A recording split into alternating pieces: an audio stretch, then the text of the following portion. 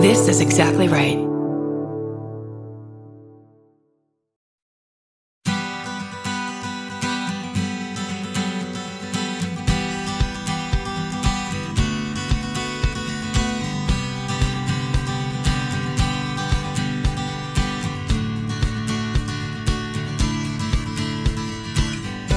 Welcome to the Parent Footprint Podcast with Dr. Dan. I'm your host, Dr. Dan.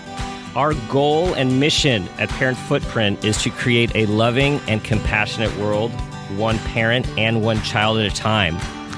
At Parent Footprint, we strongly believe that the key to raising happy, healthy, and engaged kids is for parents to strive for those same things in their own lives, to be happy, engaged, living fully, modeling the behavior they want their own kids to be. And by doing this, their kids benefit from their own health and happiness and have a model to do the same thing for themselves.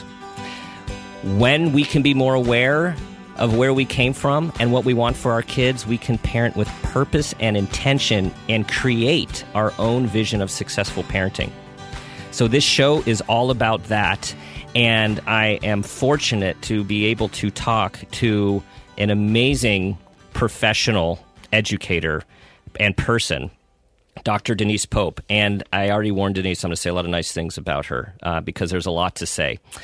The topic of today is Challenge Success, Finding Balance with Dr. Denise Pope, Strategies for Healthy, Engaged Kids, Stronger Schools, and Living a Balanced Life. So that's a mouthful, but all of those things are really important, and that's what we're going to talk about today. Dr. Denise is a senior lecturer at Stanford University Graduate School of Education, and she is co-founder of Challenge Success, which is what we're going to be talking a lot about today. It's a research intervention project that provides schools and families the tools they need to raise healthy and motivated students. Challenge Success has an expanded version called SOS, Stressed Out Students. It's a project that Dr. Pope founded and directed for several years. We're also going to be talking about that because too many of our kids are stressed out these days. She lectures all over the place, and she's written many, many books that have had many, many awards. And one I want to highlight is that she's the lead author of Overloaded and Underprepared, Strategies for Stronger Schools and Healthy, Successful Kids. And that came out in 2015. Denise, welcome to the show. Thank you so much for having me. So I want to start by telling a story to the listeners about the first time that I saw you speak several years ago. Now, I already had known about you and your work, which is why I chose to go to this talk at this conference. And so let me just set the stage for everyone. So it is, she's in a large room because a lot of people like to hear her speak, and it is at a very well-known, very reputable, very well-regarded private school, private K through 8 school, and they have a conference every few years that brings together some of the greatest thinkers in education. And of course, you get a lot of parents who are huge advocates for their kids and wanting their kids, like all of us, to be successful and have an edge and do well in life. So here's what Denise says towards the beginning of her talk, which is where I kind of say, like, she had me at hello, to use that movie reference there, is that she says, so here's what our research finds, that with a few exceptions, where your kids go to college, whether they go to community college, the type of college, does not predict their future success. Now, mind you, this is in a room of people who are paying lots and lots of money for their kids' education at really good schools. So I can only tell you the reactions in the crowd and how graciously Denise handled some of the questions and reactions. So, Denise, how often do you get that response when you speak? I get that response a lot, as you can imagine. I speak at schools all over the country, public schools, private schools, even at public schools where they're not paying that money. I get that same reaction because maybe they moved into the neighborhood and bought a very pricey house in a pricey neighborhood so that their kid could go to the good school with this assumption that they're doing that so that they could go to a good college and get a good job. And there's this linear notion of success that we're trying to basically block and say success does not happen in a straight line like that. Mm-hmm. And what I love about the Challenge Success logo and the website is like it's upside down. So just the whole idea of Challenge Success, I mean, you guys set out to turn it on its head. We did. So we are challenging this notion that you do these things in lockstep order and you end up being successful. And a lot of people are defining success as money, college, the name of the college, the name of the bumper sticker that you get to put on your car as a parent, test scores. And we are flipping that around and saying, success is not measured over the course of a semester or determined when you're 18 years old. Success is measured over the course of a lifetime and means much more than just those extrinsic things, money and test scores and the name of the college you attended. Success is about, are you a healthy person? Do you have well-being? Do you have positive coping skills? Are you resilient? Are you ethical? Do you have friends? Right. So there's so we're basically expanding that definition of success and challenging that very narrow notion. Well, and so tell us a little bit about how Challenge Success started, because obviously there were some alarming trends and concerns within several helping populations, educators that we were seeing. Yes, exactly. So it actually started with my doctoral dissertation years ago.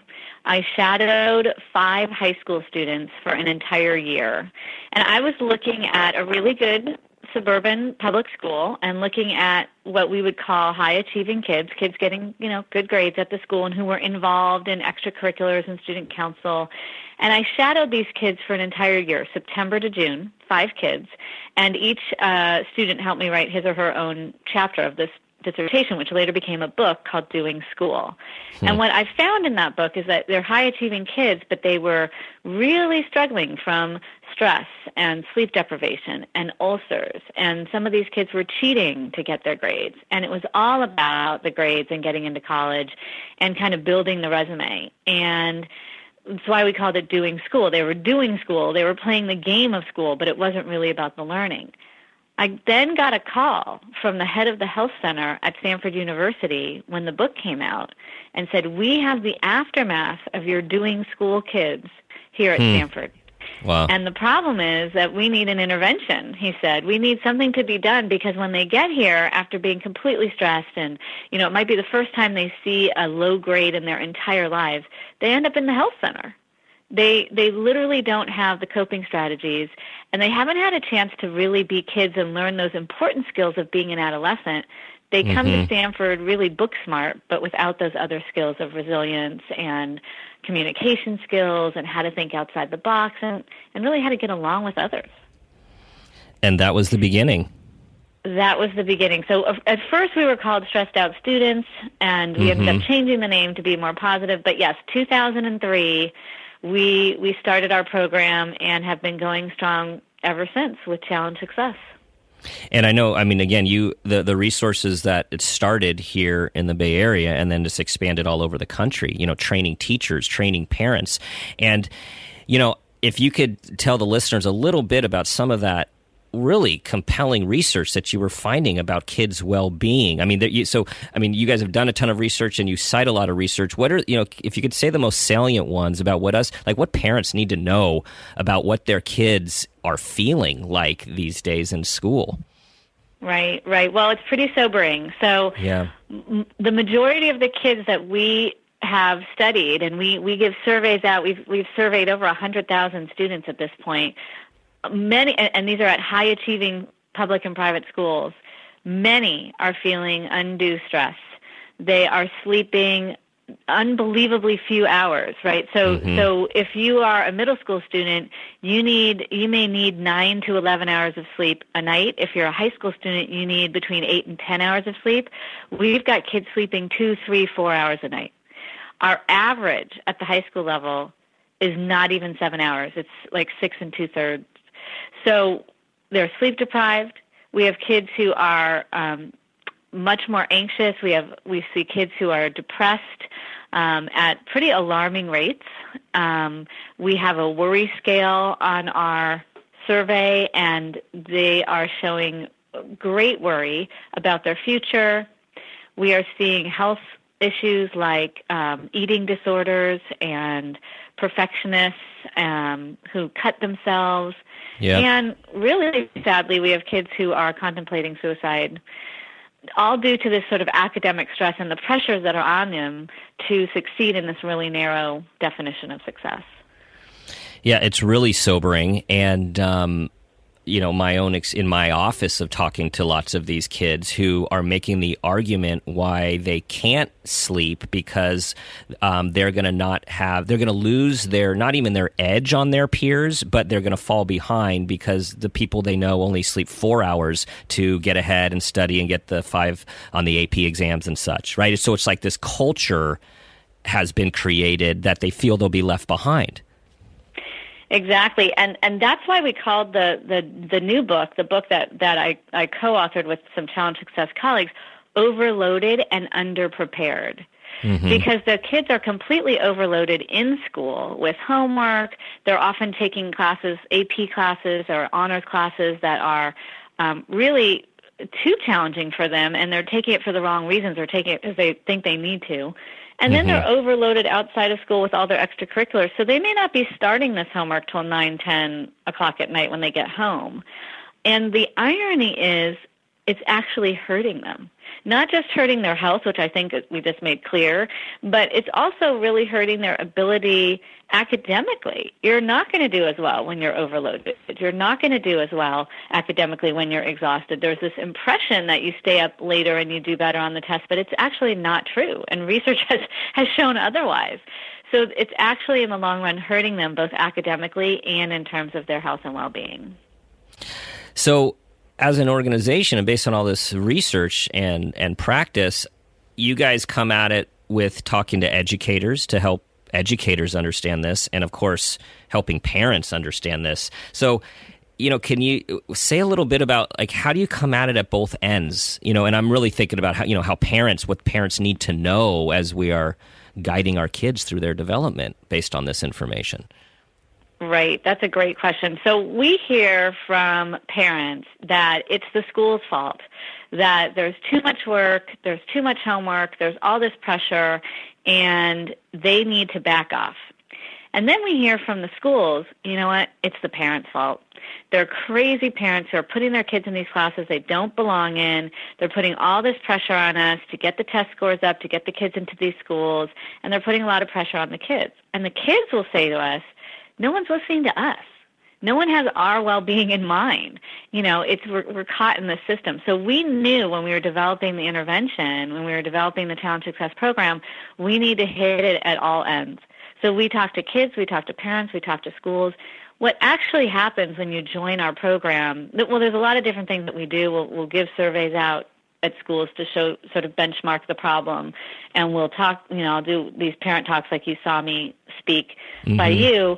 But our main program is really the school sends a team with the principal and the counselor and some administrators, but also teachers, parents, and kids have to be part of that team.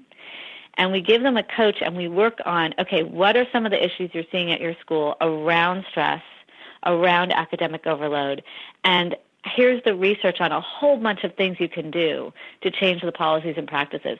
But everybody's got to be around that table talking about the changes. It can't just be the schools doing it in a vacuum. They have to bring in the parents and the students so that everybody's on the same page when it comes to what the school is trying to do.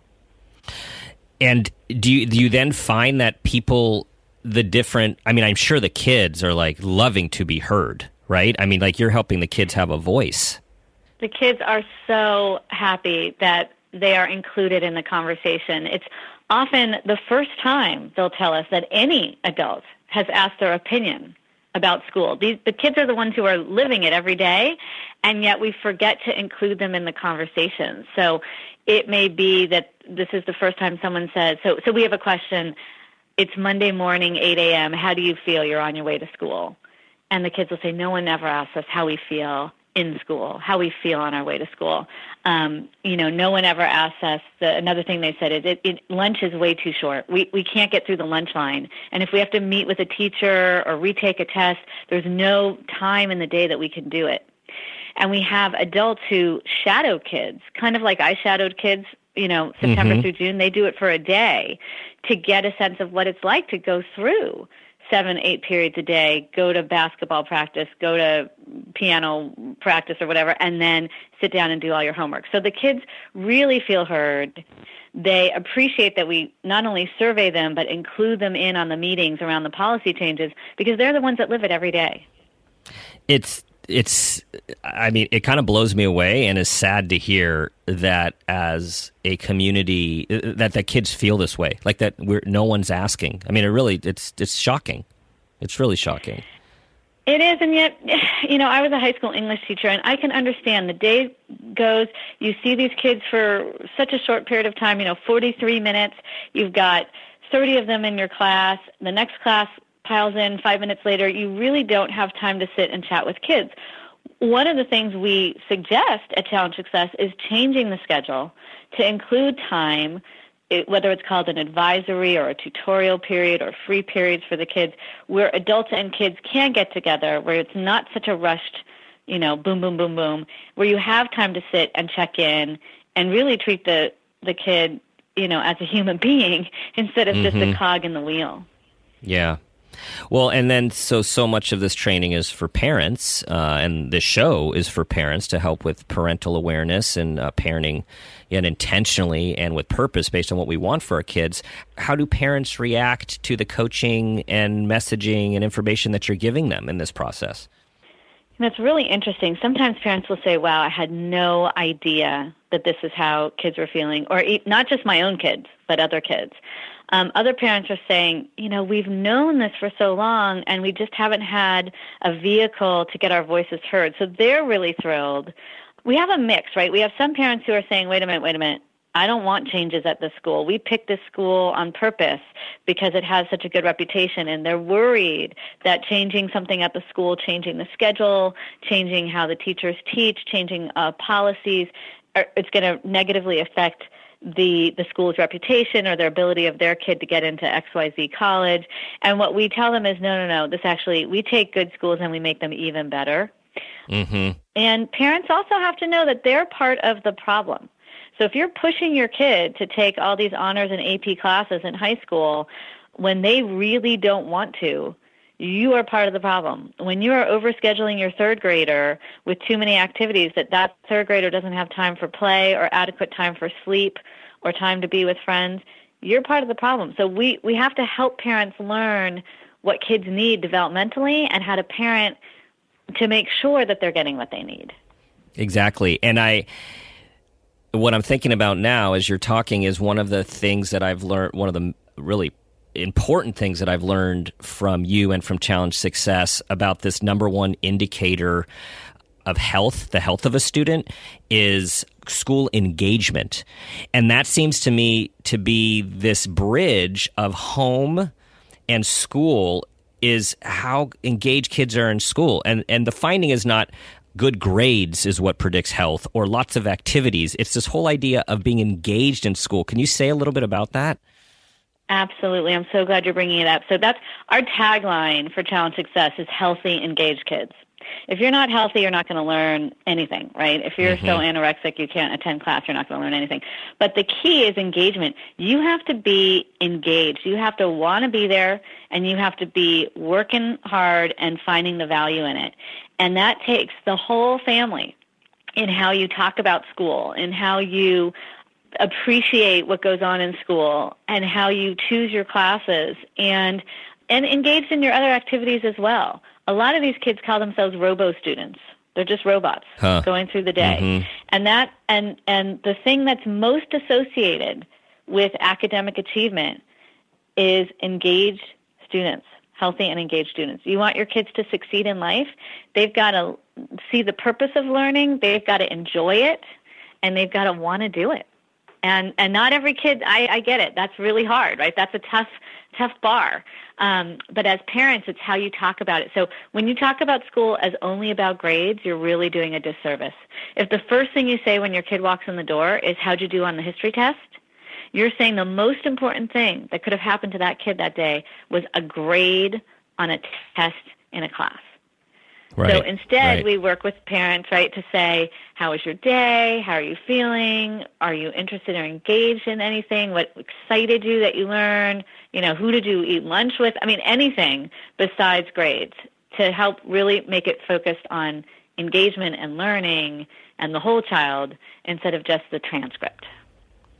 Yes, exactly. And I read, someone forwarded me yesterday an article in the Huffington Post by a mom and a kid, and it was I think by this time a middle school kid who they were talking about the difference of saying have a day even than having a good day and was your day good.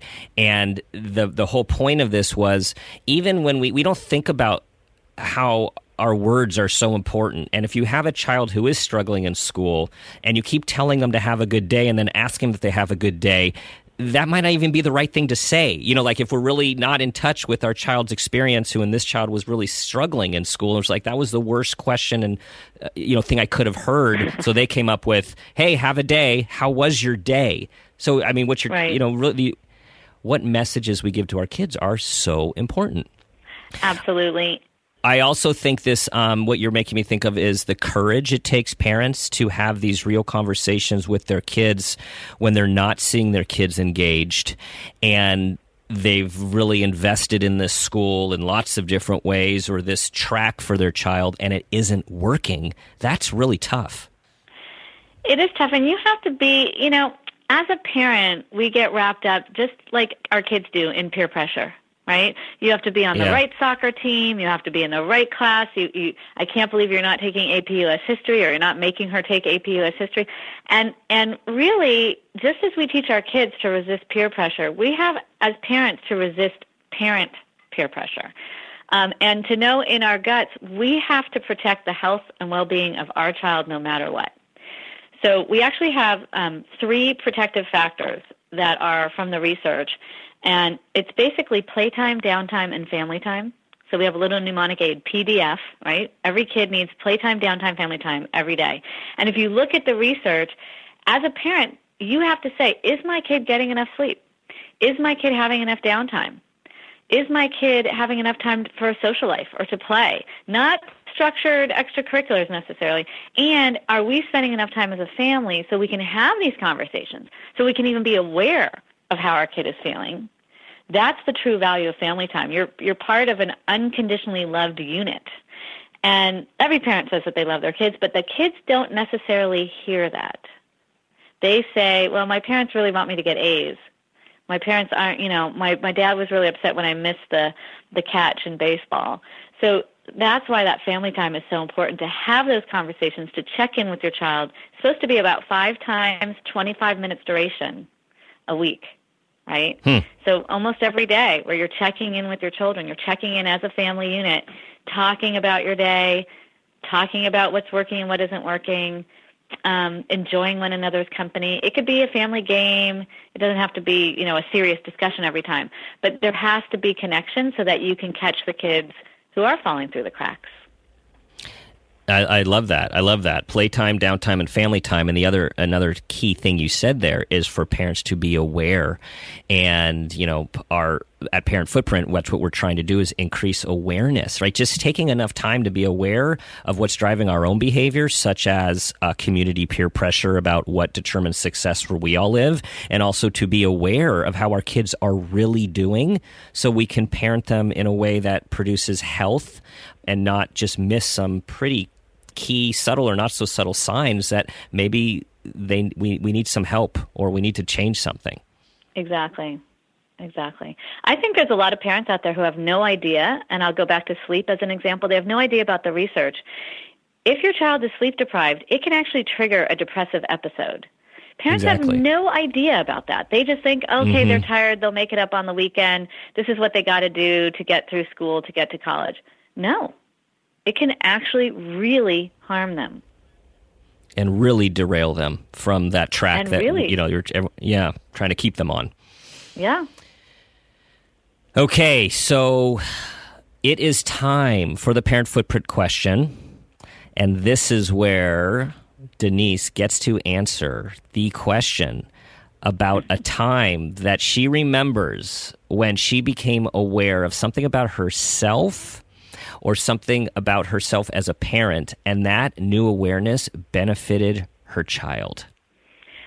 So maybe others have had the same experience, but when I would pick up my oldest daughter from elementary school, and I think she was in probably first or second grade, she'd get in the car, and I was, picking her up after school, and I'd say, hey, how'd you do on the test today? I mean, she had a spelling test every Friday, and that was my day to pick her up.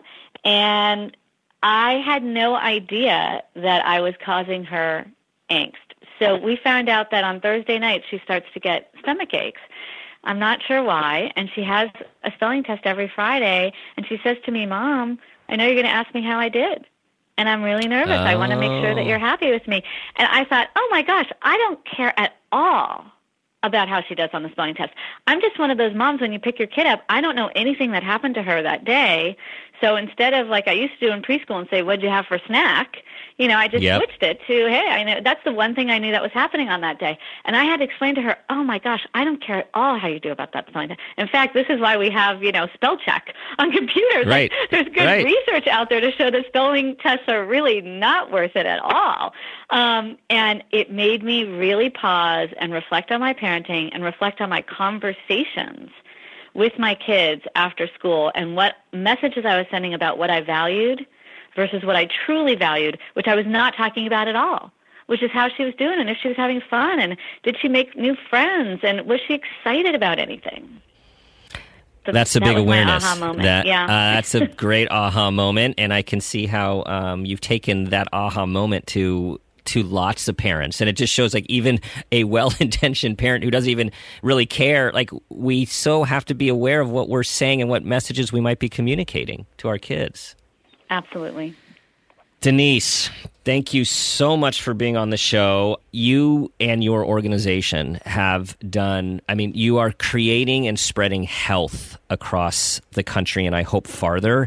And I know there's a long way to go, but what you are doing does change lives. And for listeners out there to listen to, this is such critical research, and this is based on hundreds of thousands of data points about what our kids need to be healthy and what we need to be thinking about as aware parents to raise healthy, resilient kids and not kids that are stressed out and just worried about their future.